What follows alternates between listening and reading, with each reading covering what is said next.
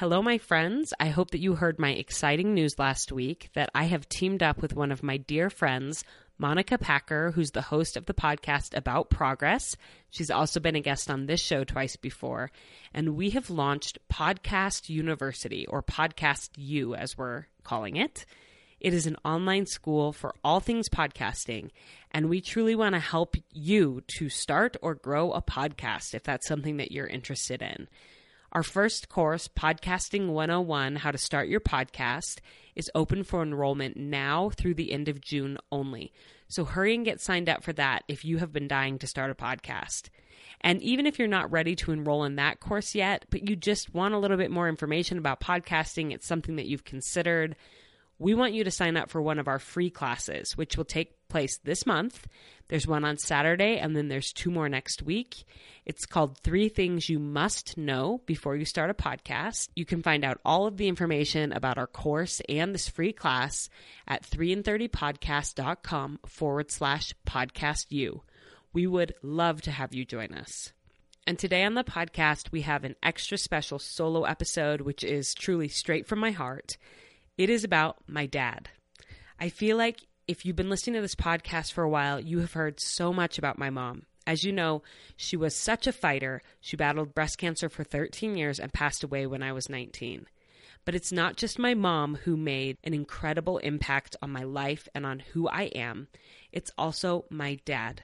He is every bit as amazing as my mom, and I have wanted to shine a spotlight on him for several months. I even asked him to come on the show for a special Father's Day episode, but he declined, saying that he didn't think he had anything to teach to moms. He didn't know what his 3 takeaways would be. And so I said, okay, Dad, you don't have to do it. And inside I was scheming and thinking, well, if he won't come on, then I'm going to do a solo episode about him and embarrass him. And I think that you will agree with me that he has so much to teach us about parenting. People are often amazed by just how close my sisters and I are to my dad. He planned our weddings. He's the one who comes and helps us after we have babies. And we all talk to him frequently and get his advice on the ups and downs of our life. And obviously, this is a unique situation because we don't have a mom. We maybe turn to him more often than we otherwise would. But I truly believe that the things that my dad did when we were little to build bonds with us have made all the difference. So when the hard times came and when we lost our mom, we already had that solid relationship there that then blossomed into something so beautiful. I know that even if my mom were still living, we would be extremely close to him because of the way that he loved us so well when we were young and when we were teenagers. So if you want that with your children, if you want a rock-solid, lifelong bond with them, I hope that this episode will give you some ideas. This is episode 86, 3 Easy Ways to Build Lifelong Bonds with Your Children.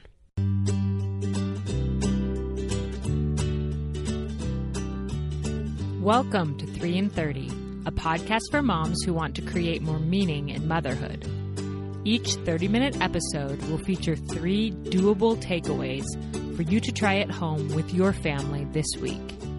I'm your host, Rachel Nielsen. Thank you so much for being here. I want to start this episode by describing a scene that happened quite frequently when I was a child. My sisters and I would be tucked into bed, calm, ready to go to sleep, when we would hear my dad having just arrived home from the law office. He is an attorney. And we would hear his feet downstairs, and we would call for him to come up and give us a kiss. He'd come into my room, he'd loosen his tie as he was coming in, ask how my day was, bend over to give me a kiss, and then inevitably, he'd take a big, deep, long sniff of my hair. And I knew what was coming, and I would start to smile and giggle a little. He would say, "This peach smells delicious." And then he would start pretending to take bites out of my arm and pretend that he was eating chunks of a juicy, fresh peach. And then the best part would come. He would suddenly start howling, "Ugh, this peach is rotten," and pretend to vomit and pick me up out of my bed, say, "Throw it down the garbage disposal," and he would be twirling me around, making garbage disposal noises as he pretended to put the rotten peach down the drain where it belonged. As soon as I was good and riled up, he would plop me back in my bed, tuck me in, give me a kiss, and leave me laughing to settle myself back down to sleep. This is a classic example of the types of bedtime games that my dad played with us growing up. Always random, always exciting. We loved it. And I feel like this is a great lead-in to my first takeaway about easy ways that we can build bonds with our children. And that is to play with them. And before you start to feel guilty because maybe you're not a mom who likes to build with blocks or Legos or sit on the floor and play trains, that's not the kind of play that I'm talking about. My dad didn't do that stuff with us either, and to be honest, he doesn't do that with my kids now, even though he's super close to them. I'm not that way as a mother. I, like my dad, am very into productivity. I'm a doer. It's hard for me to sit and play. Sometimes I prioritize it, but honestly, not that often. What I learned from my dad is to be playful in my interactions with my kids. And this is what goes back to that, I said that these are easy ways to build lifelong bonds with your kids. This isn't anything extra. This is just in your day-to-day interactions to be silly and playful and random and to just make memories with them through the unique things that you do. My dad was so good about having routine things, kind of like rituals that he did with us often that he really became known for and that we remember. He does the same thing with my kids now. We call him Bappa in our family, and the kids all know they have certain games that they play with Bappa. When I was growing up, he would do something when he would come home from work called Boom. And it was just a game where he would come in the house, we'd run to him and say, "Let's play Boom." And he would take us up to his room and he would just throw us on his bed. And as we were soaring through the air, we would yell "Boom" as we would hit the mattress. And what's fun is that now he does something similar with our kids, now that he's a grandpa. He calls this throwing on the bed, but my niece has her cute little first grade speech impediment, and so she calls it frowing on the bed, and so now that's what we all call it, frowing on the bed. And he will, before bedtime, the kids will all say, "Let's do throwing on the bed," and he'll take them into his room, and he does all these, he has specific names, so like the pile driver and the flipper, and they laugh hysterically and uproariously. When we go home for holidays, every night they play throwing on the bed with Bappa. He still works a lot. He always worked a lot when I was growing up, and he still works a lot. But he has these key things that he does with his grandkids, and that was the same as what he did with us growing up. And I really can't overstate how simple these can be. You just have to be on the lookout for opportunities to be playful and to get down on kids' level and make them laugh. One example is that my nephew, Callum, got a bouncy ball for Halloween one year that looked like an eyeball. And my dad started this ridiculous game with him where my dad and Callum would throw the ball and it would bounce like crazy all over the house, and then they would chase it and try to grab it. They called it eyeball. It's been years, and Callum still keeps track of that so that he can play that with my dad. I think the key here is to be playful in our interactions with our kids, to have lighthearted interactions that show how much we enjoy them and that build affection and closeness. And obviously the way that you do this with your kids is not going to be the same as my random dad. Whatever fits with your personality. This could be having dance parties in the kitchen. It could be funny nicknames that you give them. One thing that I do with my kids that's really simple but it totally fits me and they love it, is that sometimes when I get overwhelmed by how cute they are, I will grab them and squeeze them and I'll say, "I'm going to kiss your face off." And then I just kiss them all over. My kids love it. They actually request it. And Sally will say, "Mom, kiss my face off." And they just giggle and giggle and giggle. My husband does this when he plays on the trampoline with my kids. Sometimes when he comes home from work in the summertime, it's kind of a daily tradition that they'll have trampoline time and they wrestle and they jump and they really look forward to that time with their dad. So even if you are really busy, even if you are not a stay-at-home parent, whatever your situation, you don't have to sit on the floor and play for hours. You just need to be playful in your interactions and show your kids how much you enjoy them and build affectionate traditions in your day-to-day life. Keep a lookout for those times and you will find them when you can have those interactions with your kids. The second takeaway for how to build lifelong bonds with your kids is to talk with them. And my dad always prioritized this with us when we were growing up. I remember that the first Sunday of every month, he would do what he called interviews with us, father-daughter interviews, where basically he just wanted it on the calendar that he was going to set aside time to just chat with us about our life and ask us about our friends and school.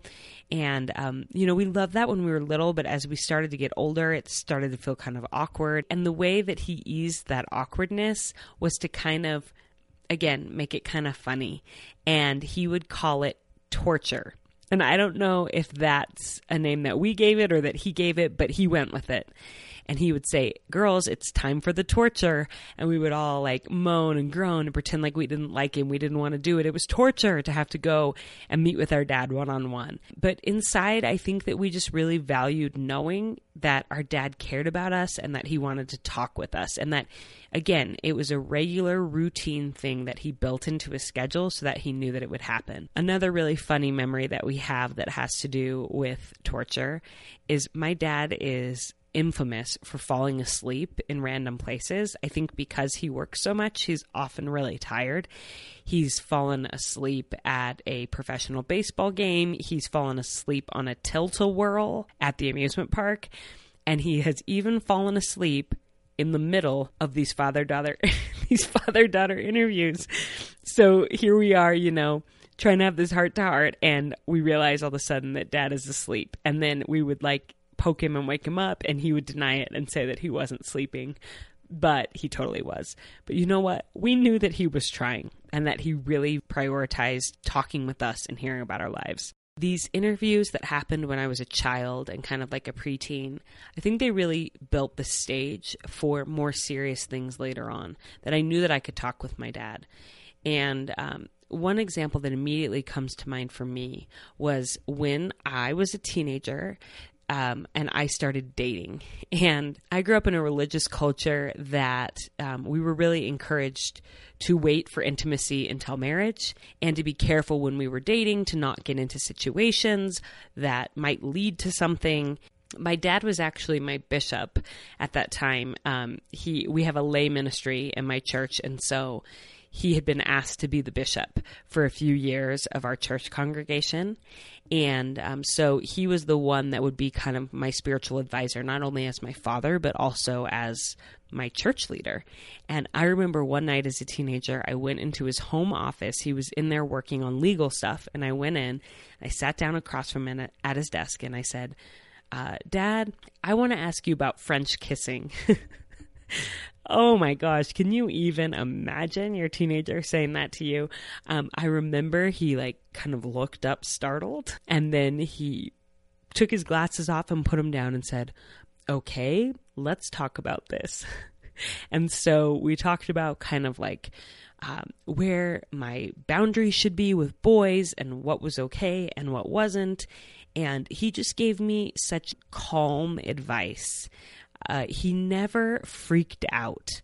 I always knew that he was a safe person that I could talk to about really anything. And that is my personality, that I am very open. I've always been open with my parents, and I know that not all teenagers are that way, but I also really credit it to knowing from a young age that my dad wanted to talk with me, not just at me, but with me. If this is something that you kind of struggle with, you're not really sure how to talk with your kids about deeper things or how to engage with them, I have an entire episode coming next month on how to talk with your kids instead of at them. So you can stay tuned for that. Okay, so we've learned that we need to play with our kids. We need to talk with our kids. And what is the third and final takeaway? It is to feel with our kids. this is so much easier said than done. Sometimes as a parent, it is so easy to go into fix-it mode, or we'll downplay our kids' disappointments or their pain or their experiences because we have a broader life perspective and we know that certain things are not a big deal. But when we're feeling with our kids, we're not going to sermonize. We're not going to tell them what they should do or what they should be feeling or how things are going to turn out or how we would have dealt with it at their age. We're just going to listen and we're just going to feel with them. One of the most classic examples of this, I've shared this on the podcast before, but it's such a great story I have to share it again, is when my little sister was applying for colleges. So at this point, my mother had already passed away and it was just my dad and my little sister who were home. And they formed a really special bond in those few years when she was finishing up high school and my older sister and I were already gone. My little sister is mega smart, and one of the colleges that she applied to was Stanford.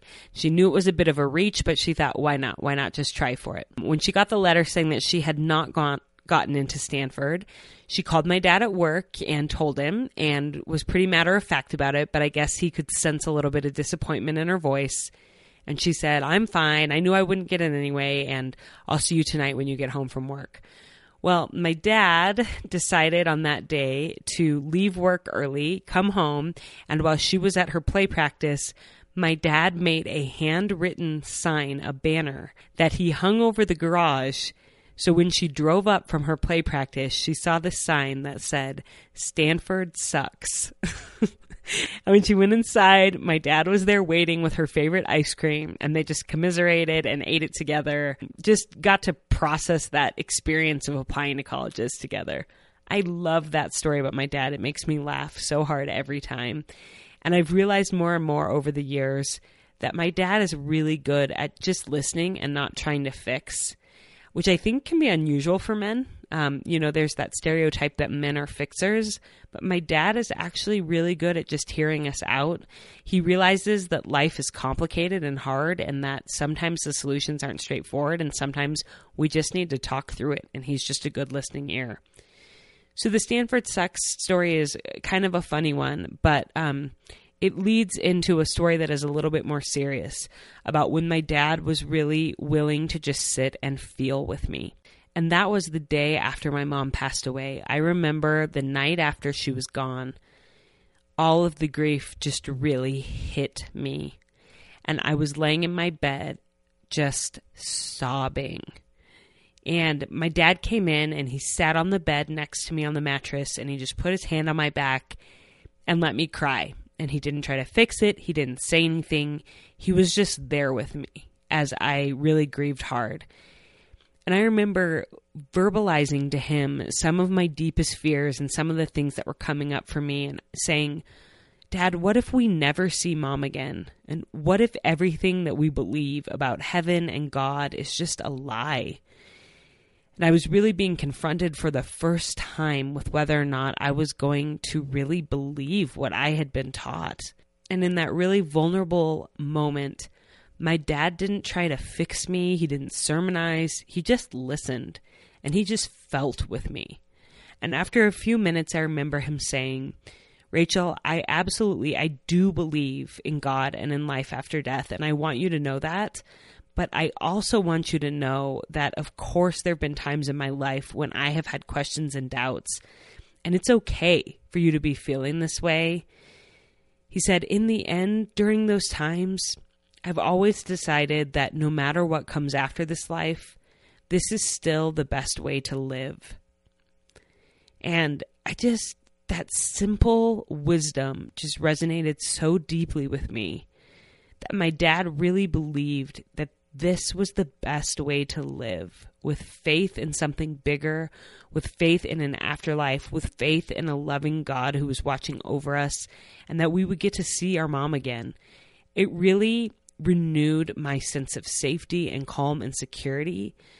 That, first of all, he was just willing to sit and to feel with me first, and then he was willing to just give me a simple statement of his faith, and he wasn't trying to fix it. He was just sharing with me and feeling with me.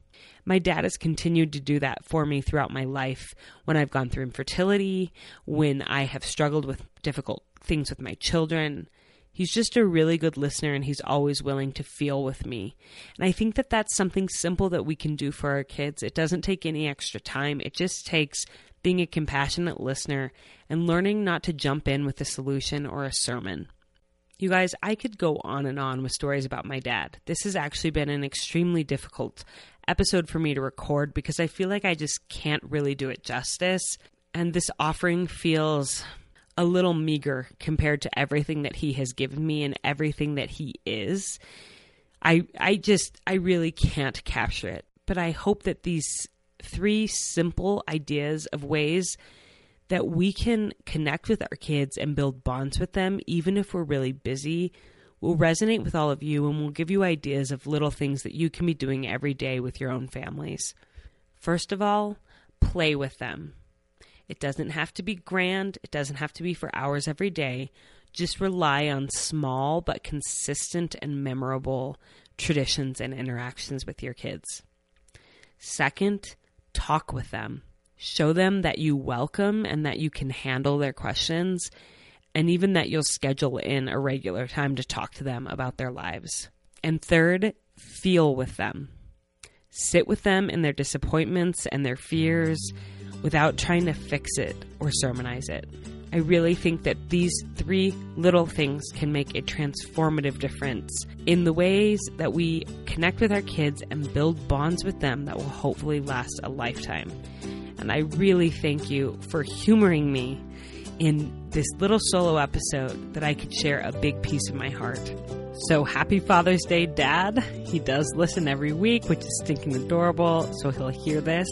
And I'm still lobbying to get him on as a guest so you guys can hear his humor and his wisdom in person.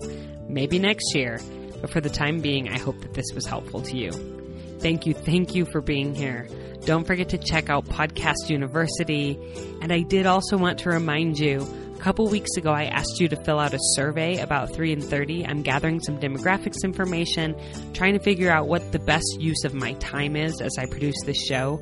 If you haven't gotten a chance to do that yet, could you do that by the end of this week? I'm going to do a drawing for 2 of my workshop bags for 2 different people who filled out the survey, and I will do that at the end of this week. So if you haven't already, take a couple minutes. It really helps me so much. You can go to 3and30podcast.com/survey, or I will put the link in the show notes.